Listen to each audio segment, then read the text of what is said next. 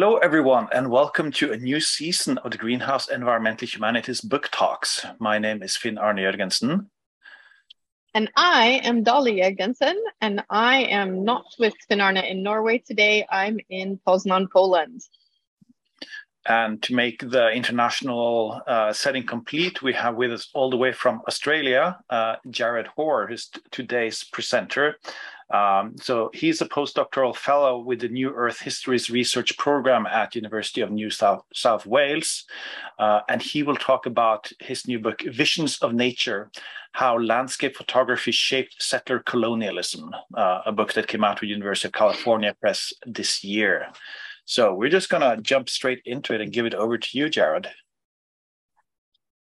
Okay, how's that?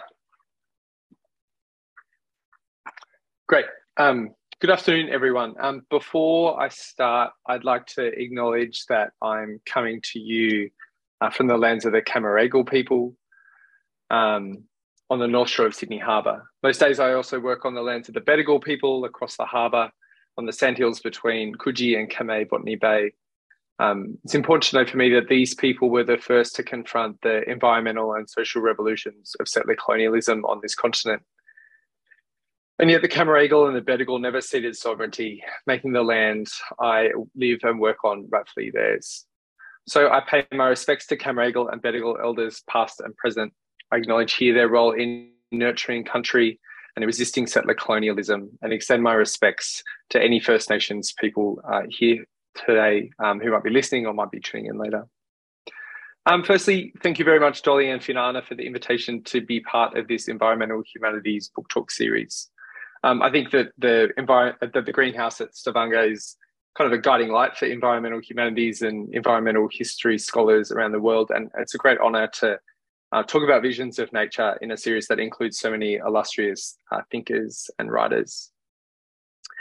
Today, I'm going to start my brief remarks with two short quotes, both appeals from Indigenous peoples to the powers of settler states. The first is from the Yosemite Indian petition to the United States Congress, written circa 1891. And the second is from the 2017 Uluru Statement from the Heart, with Visions of Nature opens with. From the Yosemite petition. We're compelled to daily and hourly witness the further and continual encroachments of a few white men in this, our valley. The gradual destruction of its trees, the occupancy of every foot of its territory by bands of grazing horses and cattle, the decimation of the fish in the river, the destruction of every means of support for ourselves and our families by the rapacious acts of the whites, in the building of their hotels and operating of their stage lines, which must shortly result in the total exclusion of the remaining remnants of our tribes from this, our beloved valley, which has been ours from beyond our fairest traditions and which we still claim. From the Uluru Statement from the Heart. Our Aboriginal and Torres Strait Islander tribes were the first sovereign nations of the Australian continent and its adjacent lands, and possessed it under our own laws and customs. This our ancestors did according to the reckoning of our culture from the creation, according to the common law from time immemorial, and according to science more than 60,000 years ago. This sovereignty is a spiritual notion. The ancestral tie between the land or Mother Nature and the Aboriginal and Torres Strait Islander peoples who were born therefrom remain attached thereto and must one day return thither to be united with our ancestors. This link is the basis of this ownership of the soil, or better, of sovereignty. It has never been ceded or extinguished and coexists with the sovereignty of the Crown. How could it be otherwise? That peoples possessed the land for 60 millennia and this sacred link disappears from world history in merely the last 200 years. My suggestion in Visions of Nature is that one answer to the latter question lies in the 1891 petition, that these sacred links, which still endure, have been obscured or effaced by the environmaterial changes following settler colonial expansion and by the technologies of documentation that settler states came to rely on from this period. I also suggest that a unique way of examining this problem is to approach it through the lens of the camera, the technology that became so important in publicising and promoting the environmental changes wrought by settler colonists. Settler colonial photographers created a new way of seeing landscapes and investing in places by embracing the complementary environmental dimensions, improvement and preservation of the settler project. One way or another, each of the 6 photographers that this book revolves around were highly invested in both these aspects of the settler project. Carleton Watkins, who settled in California in 1849, produced the photographs that informed Congress when they decided to preserve the Yosemite Valley. But he also consistently worked for mining companies, railroads, and settlement initiatives.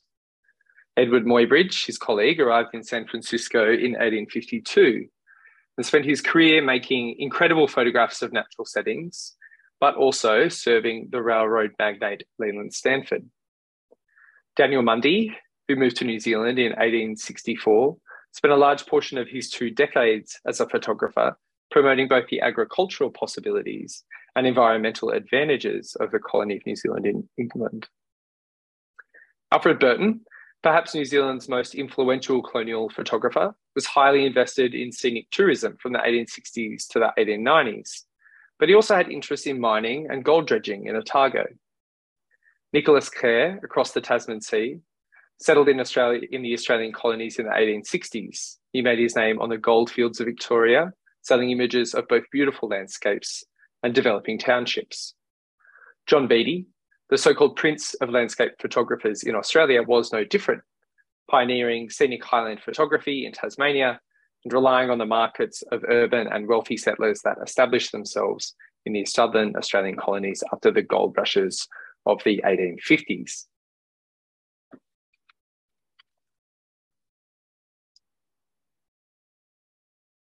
The work of these 6 photographers alone made tens of thousands of pictures in the late 19th century.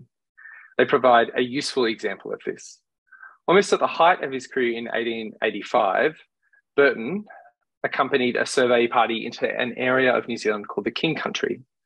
The King Country was at this stage controlled by a group of Maori tribes called the Kingitunga, but it also covered the striking mountain scenery of Tongariro, pictured here on this slide.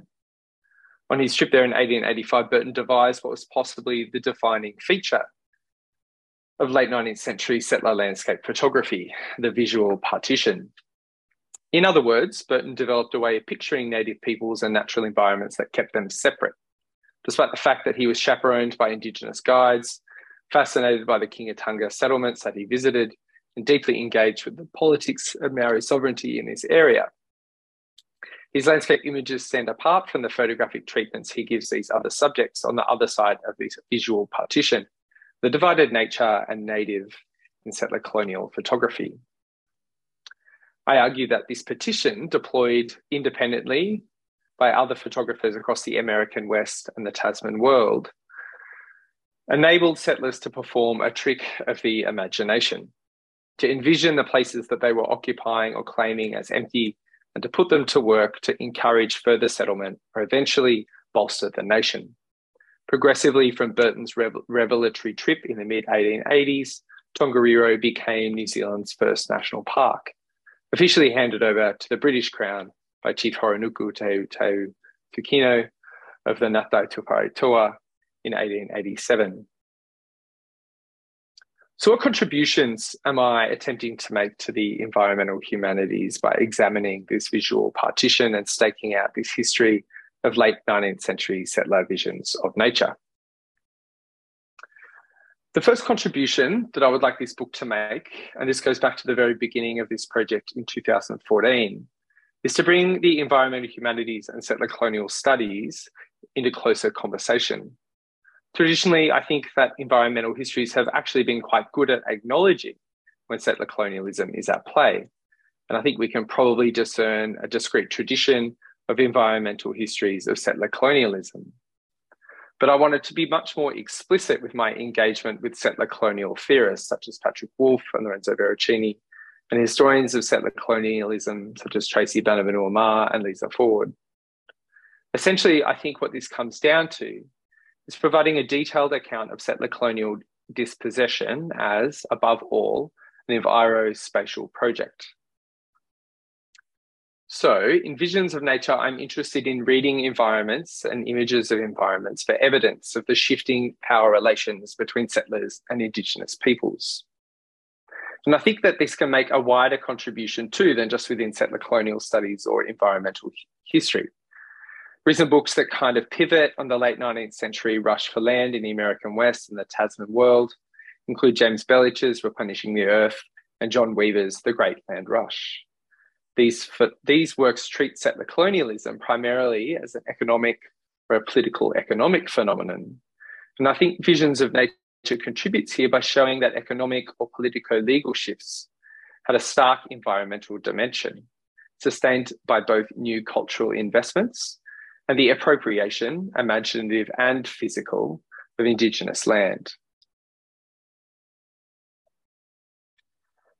Photographs were, in this light, a manifestation of what the writer Paul Carter noticed about settler surveyors and their writing. Both surveyors' reports and photographs played a role in characterising as a country as a place where the imagination might be enticed to settle. A good example of this is J.W. Lint's 1894 photograph of the Hermitage, the home and guest house he established in the Yarra Ranges just outside Melbourne. Lint worked with Nicholas Kerr throughout the early 20th century to promote this area as an ideal position in which to rest and recuperate. And I'm quoting here from a guidebook to the area that they published in 1904, drawing on a strain of settler romanticism that had been fostered and cultivated by landscape photographers since the 1880s. Places like the Yarra Ranges and the Gippsland, which Kerr returned to and photographed again and again from the 1870s, frequently, understandably, included Aboriginal reservations as well, which were, as they were in Burton's work, partitioned from the natural environments in both image and text. In Visions of Nature, I argue that we can observe this partition in the medium as a whole of settler landscape photography, but also at the level of photographic albums and collections, and within individual photographs themselves. Over the course of this work, I think I've probably analysed or inspected over 1,500 photographs, about 50 of which make it into the book as illustrations. I've spent quite a lot of time handling photographs in archives and even more looking at them on screens. And in fact, the ready digitisation of photographic archives is probably one of the developments that made this book feasible in the first place. And in the next little part of my remarks, I want to reflect on photographs as materials and as sources. And this relates somewhat to another contribution that I think the book can make, which is to remind historians of the different ways that we can use photographs as sources and not just as illustrations. Okay. So the glass plate photographs that many of these late 19th century settler photographers specialised in making are incredible objects. And in this age of instant digital photography, it's worth appreciating the technical difficulty of their making. On your screen at the moment, we have Carlton Watkins's 1870 image, Whitney Glacier, Mount Shasta. Each time Watkins made an image like this, he had to smooth, polish and clean a book-sized glass plate. He had to coat it with a solution of iodide and cellulose nitrate, immerse it in a bath of silver nitrate in a makeshift darkroom, slip it into a light-safe wooden box and fix it to the back of a human torso-sized camera for exposure. After exposing the image for anywhere up to an hour, Watkins had to take the plate back into the darkroom, immerse it in acid to develop the image, rinse it with water, and wash it finally with another emulsion to fix the image.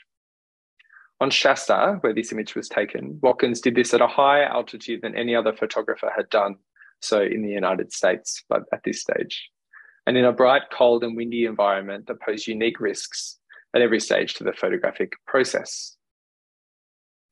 Now, I mention this not to glorify Watkins's work, but to accentuate just how many different elements were involved in the creation of these photographs. And this is just the start. Back at the gallery, photographs had to be reproduced in equally complicated processes that often included retouching. And these were often mastered by the women who worked in the studio, such as Watkins's wife, Frances Sneed, or Edward Muybridge's wife, Flora Stone.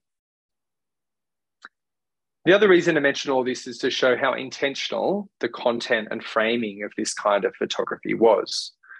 One of the most common responses that I often get about this work when I present or write for non-academic audiences, or even talk to some academic audiences, is that early photography often omitted people because of the technical constraints of the medium. How could you argue that this visual partition was at play if people were omitted as a technical matter?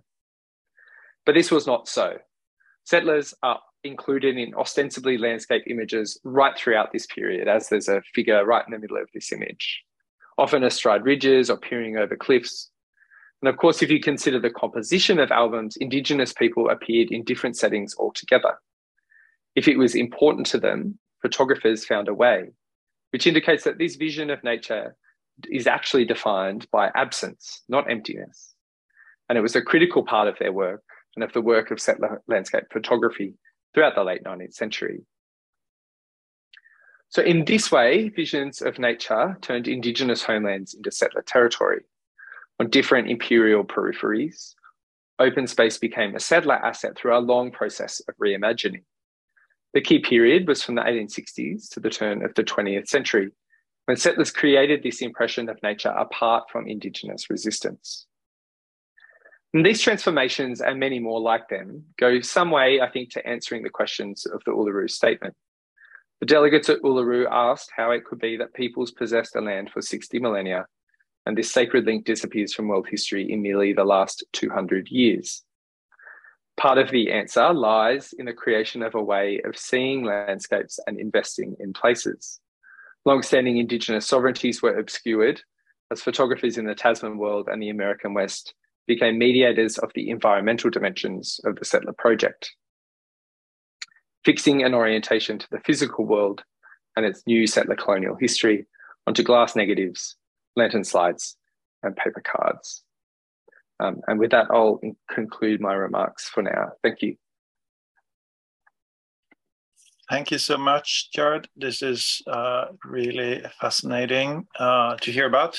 I mean, interesting for me too, because I'm starting up a new project on environmental rephotography later this fall. So thinking about the connection between environment, landscape, and photography is very useful. I have a couple of questions, and of course, hopefully also the audience has some. But one thing I wanted to start with was thinking a bit about these photographs as media that were used and shared also at the time they were taken. So could you say something about that? Not just the photographs as, in a way, documentation of this change, this way of working with landscape, but also as cultural objects that had an effect in their time. So were there, I mean, how were they spread? Who watched them? Do we know much about which effect that had, and so on?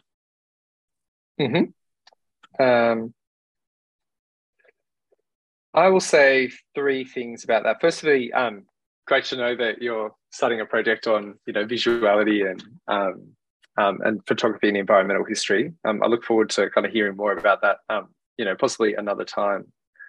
On the case of sharing, so one way in which these photographs were shared that kind of, I suppose, it was a little bit of a surprise to me to find how much they were shared in kind of scientific circles. So Watkins's images, Watkins took a lot of images also of trees and botanical subjects in California and the American West, particularly early in his career. And a lot of those made their way back through Clarence King, who was the person that employed him on this particular survey to Shasta, where, pushed back across the United States to places like Harvard and Yale, where Louis Agassiz working, where other botanists and paleobotanists and paleontologists are working. And I suppose what they're becoming in that case is a little bit of like a kind of catalogue of Western species and plants. And And so I was quite interested to learn about that use of photography as a kind of like shorthand, a way that people could avoid having to spend long periods on field work. They could consult these very detailed photographs of plants, their ecologies, their kind of the landscapes and geographies in which they're in. So that is kind of one way that they circulated. That's similar also in New Zealand. Daniel Mundy writes a kind of catalogue of one of the North Island's sites of kind of volcanic activity, Lake Rotomahana, with a German scientist who's in New Zealand and running the New Zealand Museum at the time.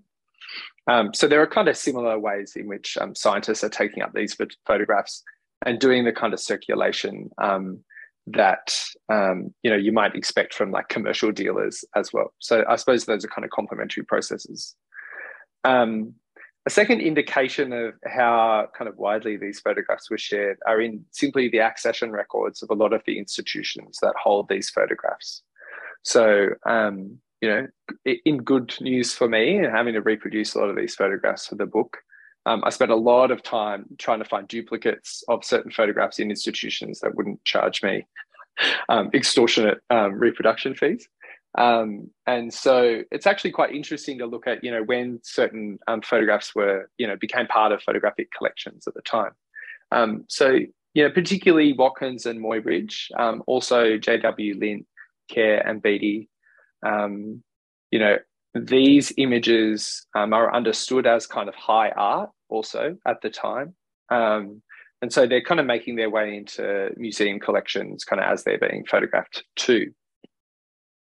The third way, and probably the way that I kind of chart how these photographs kind of move around the world in the clearest way in the book, is I have a chapter that I write about international exhibitions in the late 19th century, and particularly the settler take-up of international exhibitions as kind of a medium through which they can kind of assert their own kind of, colonial development and control over territory.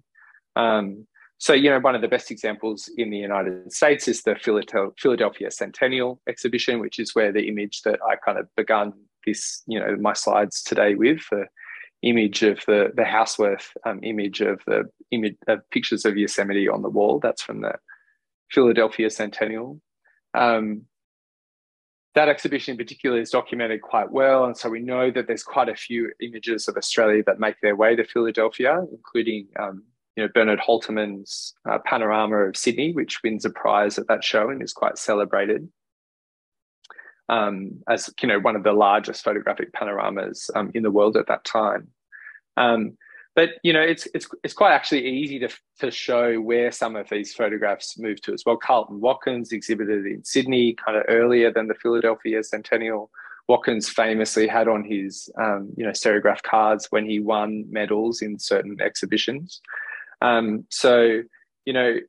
Photography was kind of born at the same moment as these international exhibitions. And so there is this kind of dual development of photography as an art form and these exhibitions as a way of kind of, sharing information, sharing objects between empires, colonies, nations in this period. And so I do a fair bit of work in that particular chapter showing how photographs kind of moved around the world via these exhibitionary infrastructures and pathways as well. That's so interesting to think about because, the ways images become so central to things like an exhibition, because you're right, they're growing up at the same time. So, and I really haven't thought about that connection. But I wanted to ask you about the Indigenous people then, and their representation or lack of representation in particular kind of images by these photographers. Because what's curious is how Indigenous people, if I think in the 1800s, the view of them was as they were closer to nature, right? So a lot of times when people wrote about them, they wrote about them as being close to nature. And yet what you're saying is in these photographs, they're divided from that nature. And so I assume instead then, if I think about some Swedish photographers who are at the same kind of time, they tend to be close up on groups, right? So it's about kind of them in families or them doing primitive stuff, but it's all about people. So an anthropological study, if you will, and then there's this landscape. But so I was curious how it is. Yeah, do they talk about that? Do they talk about the indigenous people belonging to this landscape or being like nature and then somehow not showing them? Or, do they push that discourse away in terms of these photographers? It is a really interesting kind of split. I'm reminded of the way that archaeologists in this same kind of period in Australia talk about like Aboriginal people in Tasmania in particular, and this is Ruby Taylor's work, talk about Aboriginal people in Australia as primitive but not ancient, right? That they are an index of primitivity, but they are not kind of, they don't occupy the land for this kind of, vast period of time. But it's quite clear, I think, in Tasmania that like these people are finding and are kind of intimately aware of the depth of Indigenous occupation in that place. Indigenous people are telling them they're finding objects in the strata that are obviously old, and yet there is this, this kind of this contradictory split. Maybe the same thing is happening with these photographers. I'm conscious that, their markets for this kind of work are probably more general than the like philosophers who are talking about Indigenous people and the state of nature, because they're not right in their guidebooks, for example, or in their descriptions within the photographic albums. They're not necessarily talking about how close Indigenous people are with nature. Actually, a lot of it is that really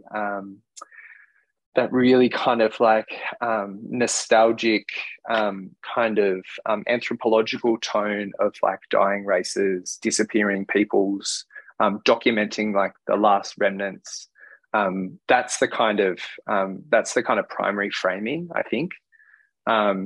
And so, there may be some recognition that Indigenous people were closer to nature in the past, but as they are talking about them in the present, in this kind of ethnographic moment in which they are documenting Indigenous cultures, it is very much in that kind of anthropological tone of, documenting a disappearing culture.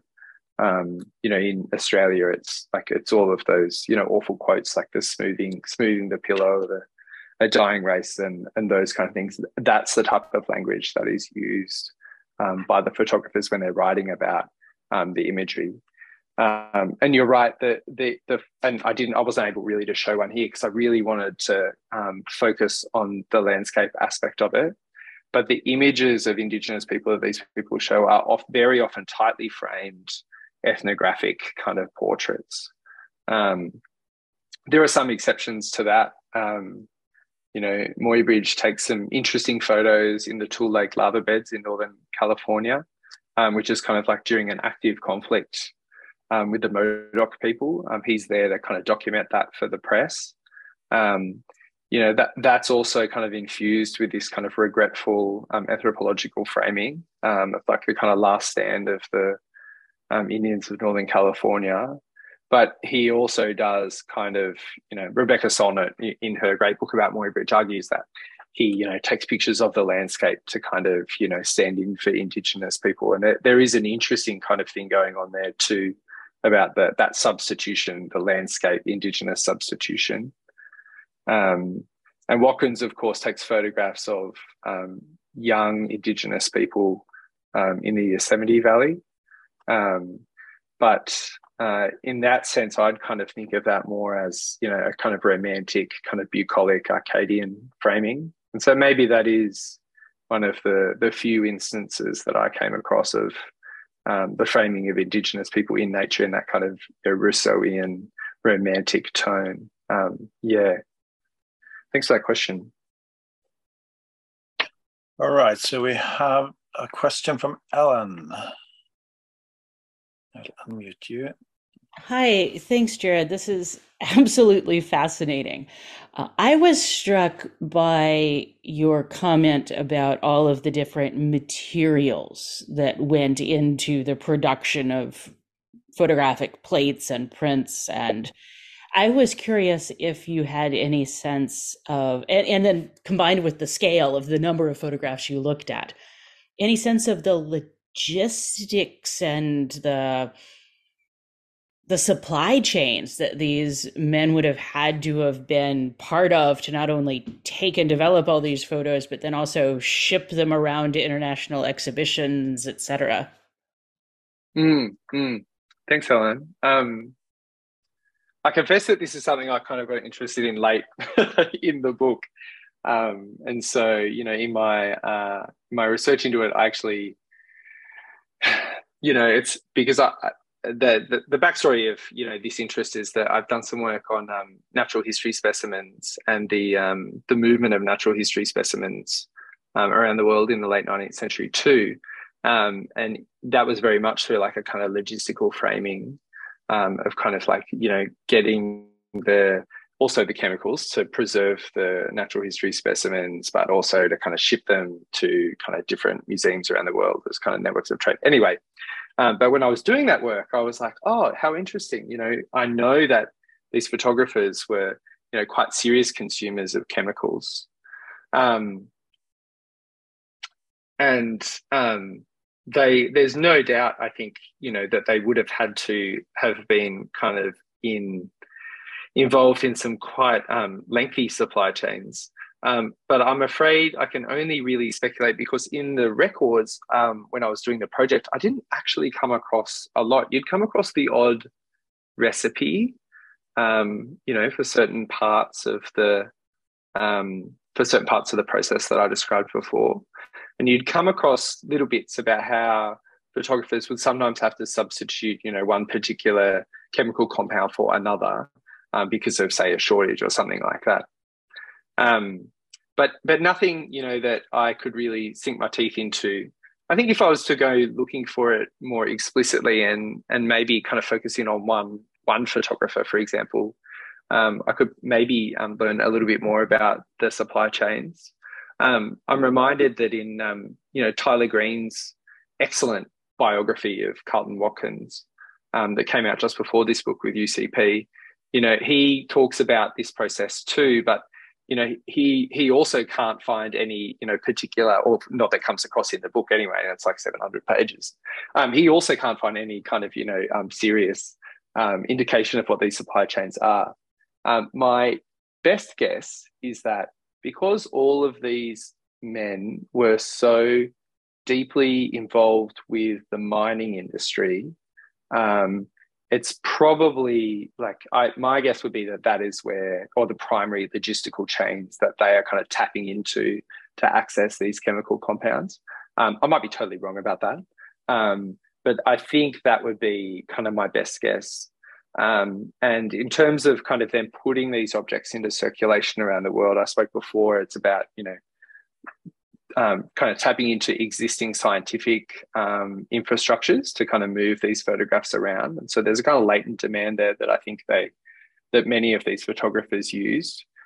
Certainly in the Australian colonial case, getting these images into global or international exhibitions was no problem because they were often connected to the priority to encourage settlement in the Australian colonies. So throughout this period, there were agent generals, I think is the colonial administrative figure, whose responsibility it was continually to kind of organise exhibits at these international exhibitions. And so it really would have been a quite simple process to kind of exhibit in, say, Sydney in an intercolonial thing, do well in that particular exhibition, and have then, those images kind of taken up, on behalf of the colonial government and sent to Paris or London or Philadelphia or whatever it is to promote settlement. Certainly that's how Bernard Holtman's, humongous panorama of Sydney Harbour gets to Philadelphia. It's, it is taken as part of the purpose to promote Sydney as a location for settlement. And that's how it gets there. And that's why it has this important impact in Philadelphia. I'm not sure actually, realistically, how many immigrants came to Sydney after that exhibition. But certainly it's a kind of celebrated element of it. Well, you mentioned there, Jarrod, about mining and the mining interests. And so I was thinking here about the kind of landscapes that these guys, and of course they're all men, I guess, these photographers, choose to photograph that become these kind of iconic pictures. And, you know, are they going out there because they're on commissions from mining companies, or they're associated with mining companies? So they're always taking pictures of places that have mining goods, that are where there's going to be put a mine. So they tend to be a particular kind of landscape, a particular kind of mountainscape, for example.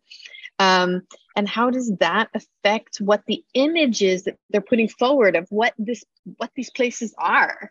Because you only see that kind of ecosystem, if you will. Yeah, that geology. It's like, look, mining's the dominant kind of gold mining is the dominant kind of the dominant project, I think, for a lot of these photographers. Watkins kind of famously, his first commission is at Las Mariposas to create a gold mining prospectus for that site in the Sierra Nevada. It's kind of close to the Yosemite Valley. He ends up in the Yosemite Valley, with a survey group. But I mean, the Yosemite Valley is so spectacularly beautiful. It is kind of, I suppose, proximate to certain mining regions. It is actually kind of interesting to think about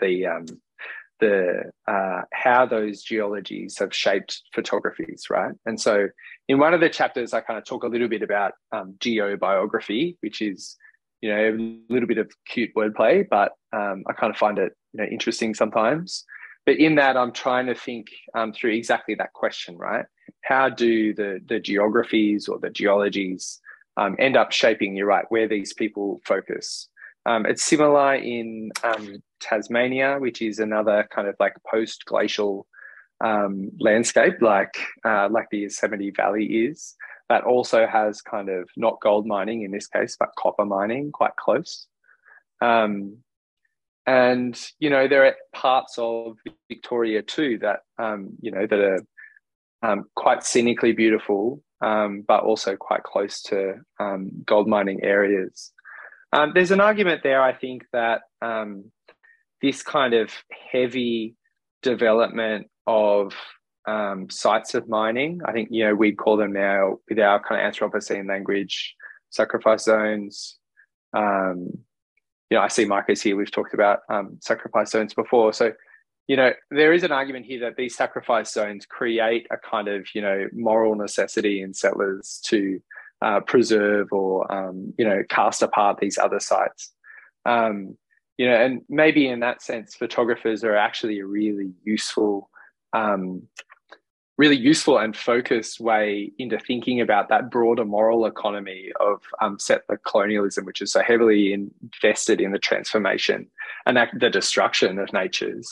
And then they feel this necessity to, to turn to so-called empty, so-called untouched nature.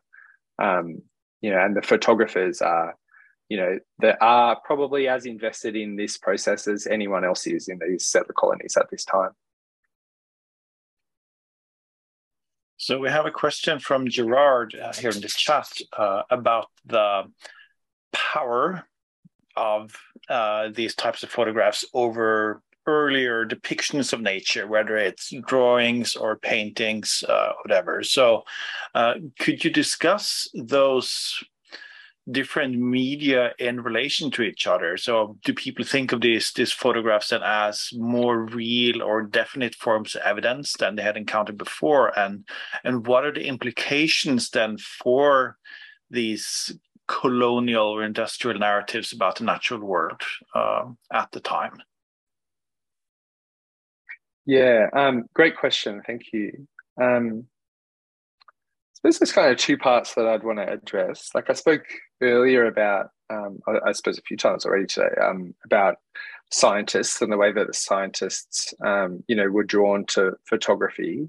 And that was quite quick, really. So scientists understood quite quickly that this was an incredibly powerful form of documentation, and began collecting glass plate photography quite quickly. So there is definitely a kind of, a truth kind of attachment there to photography. And, we know that, Roland Barthes has written about it. Many historians of photography have written about, the truth claims or relative truth claims of, photography as a media.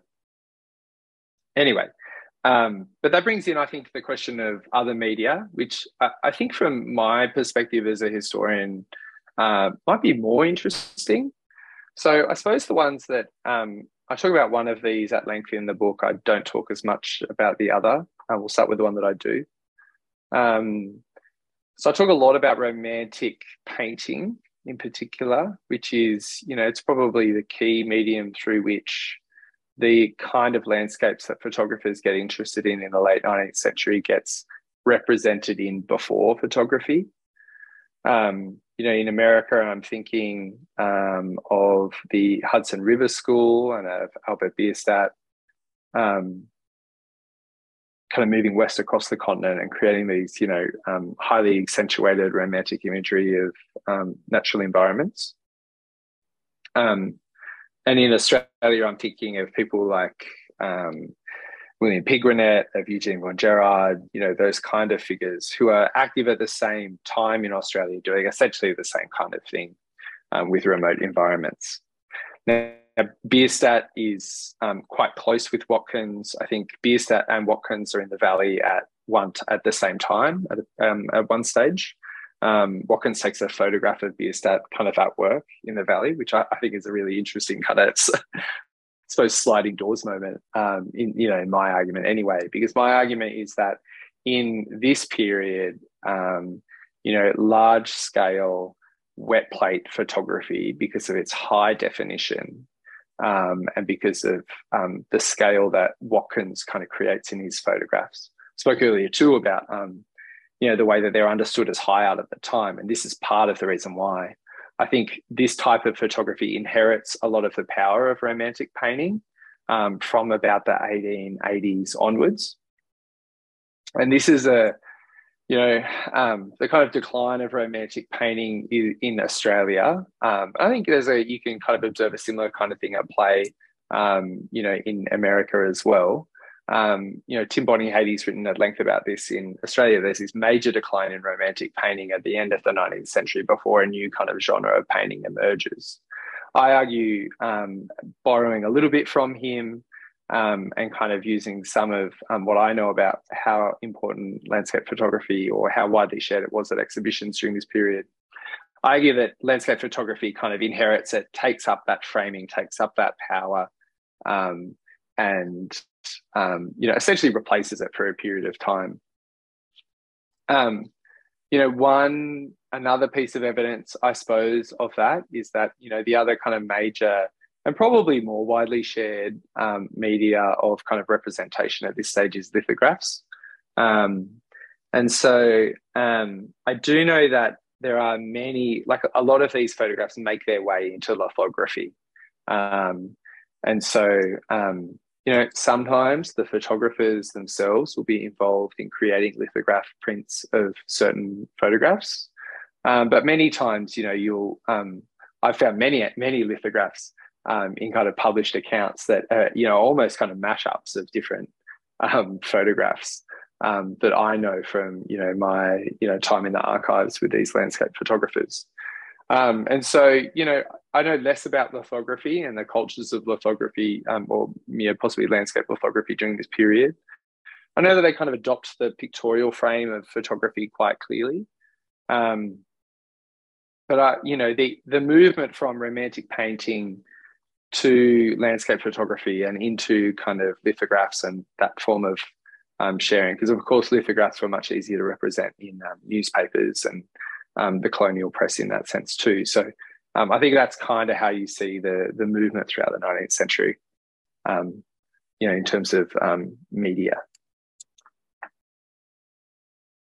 So we have an interesting follow-up question from Greg, asking not just about photographs or lithographs as representations, but also radically different types of representations are being presented and to the public and to government officials at the same time, like taxidermy displays, indigenous artifacts, art, and so on.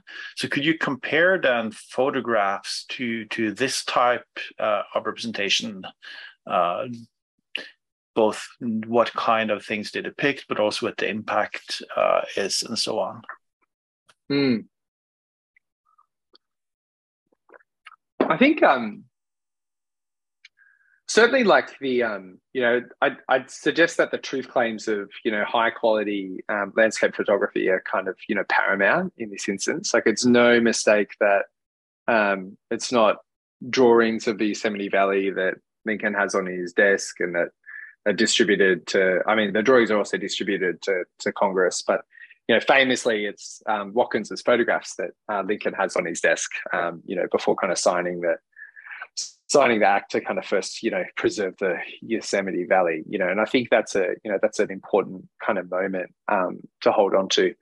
But on the other hand, I think the place where this is, where that kind of, I suppose it's a dioramic purview, a dioramic kind of vision, is most clear again in these international exhibitions. So in the international exhibitions, you have taxidermy, you have specimens of minerals, of rocks, you have kind of dioramas.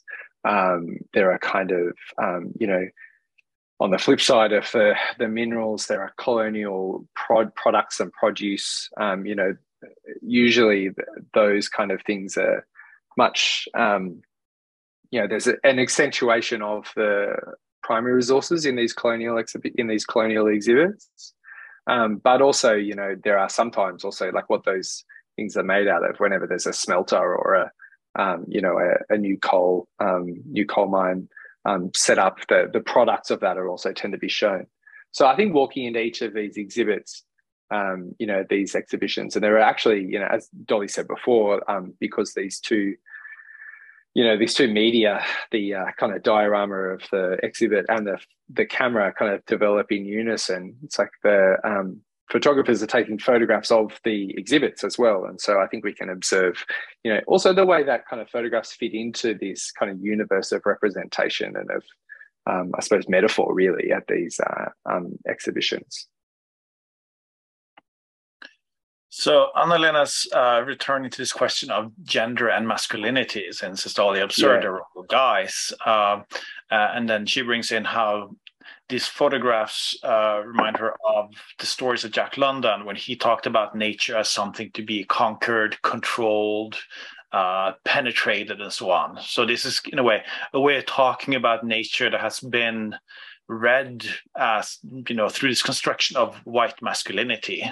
So do you see something similar then in your case? What role does masculinity play in both in the reading and in the construction of the photographs? Yeah, certainly. It's a really important question, and I'll be the first to admit that I probably don't deal as well with this question as I probably could have in this book. Because there are kind of certain elements of it that are, really interesting from a masculinity point of view as well. Like, environmental historians of Africa and of hunting in Africa have pointed out that, that the camera, just as photographs take over from romantic painting, the camera takes over from the rifle in Africa. Like that there is this, continuation of the same ethic of kind of hunting in Africa that kind of goes into the camera. It's capturing, it's taking, and I think, many Indigenous people across the world have also kind of reacted to ethnographic photography in the same way, and that it's a capturing of something of them. And look, these men use that language, I don't want to say consciously, but they're definitely using that language. One of my journal articles is called Capturing Terra Incognita, because that's one of the phrases that Burton uses to describe his trip into the King Country in 1885. is that it's a terra incognita to be revealed via via the camera, to be captured by the camera. And so I think, I wanted to be really clear about those territorial imperatives in this book. But the bit, or maybe this is an but. The thing that, that maybe complicates this a little bit is the role. And again, this is something a bit like the materiality logistics kind of question raised earlier. This is something that I kind of, looked more into toward the end of the project. The role of women in, these studios, is, certainly understudied, by me included. We can't underestimate the importance of someone like of a woman working as a retoucher in a studio to this whole enterprise of the representation of nature. I don't know exactly how widespread that practice is, but of all these photographers, it's like there are a couple of retouchers, there are a couple of women who are working as retouchers, there are a couple of women working in the studio. Wives frequently take on the accounting and the business aspects of these enterprises when they get to a certain size that the income is kind of enough to sustain multiple people working. Nicholas Care's wife, Louisa Mundy, they kind of both work at orchestrating and planning some of the trips. We've got to remember too that like a lot of these photographers are spending huge periods of time essentially out in the field taking photographs. And so the question, the question that is obvious, right? And maybe the answer to the question that is obvious too is that it's, the women running the business back in Melbourne or back in Dunedin or back in Hobart. And so, like there's the obvious masculine kind of tone of the territorial capturing.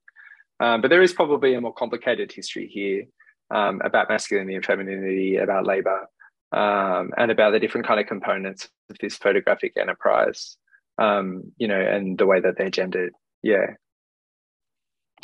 So we have time for one last question then, and I wanted to ask then about the connections between these guys, because you are writing about limited time period then, and these people are all active in more or less the same time then. So do they know each other? In what ways? What are these connections between them? Do they learn from each other? Do they compete? And how then do these relations influence this colonial thinking that you are getting at in the book? Yeah. Thanks for asking this question. I'm kind of glad that it's the last one, actually, because it's a really good place to finish, I think, anyway. But so the reason I started this project is because I suspected, influenced by transnational scholarship and this kind of transnational turn in scholarship that took place in the kind of early 2000s and when I was kind of training in grad school, that I was influenced by that, and I thought, why wouldn't all of these photographers know each other? Surely there is a transnational story here of interchange across the Pacific, drawing on Ian Tyrrell's great work. This is taking place just before or during a moment of kind of progressive reform in the United States and Australia too. This is Marilyn Lake, where there is quite a degree of interchange as well.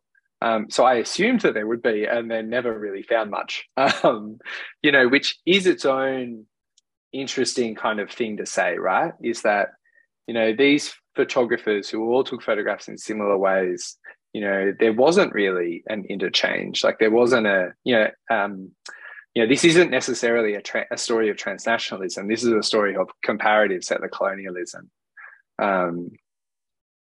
Of course, though, like Muybridge and Watkins both working in San Francisco, and this has been like kind of long, I suppose long hypothesized within studies of Watkins and Muybridge. It's like, did they know each other? Of course they must have. We don't really know.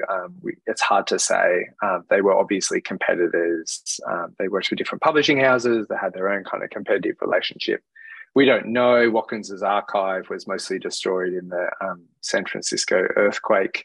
Muybridge was this kind of like, chaotic kind of person that didn't actually leave much of this part of his career, there are tens of thousands of photographs of like animals climbing upstairs and stuff.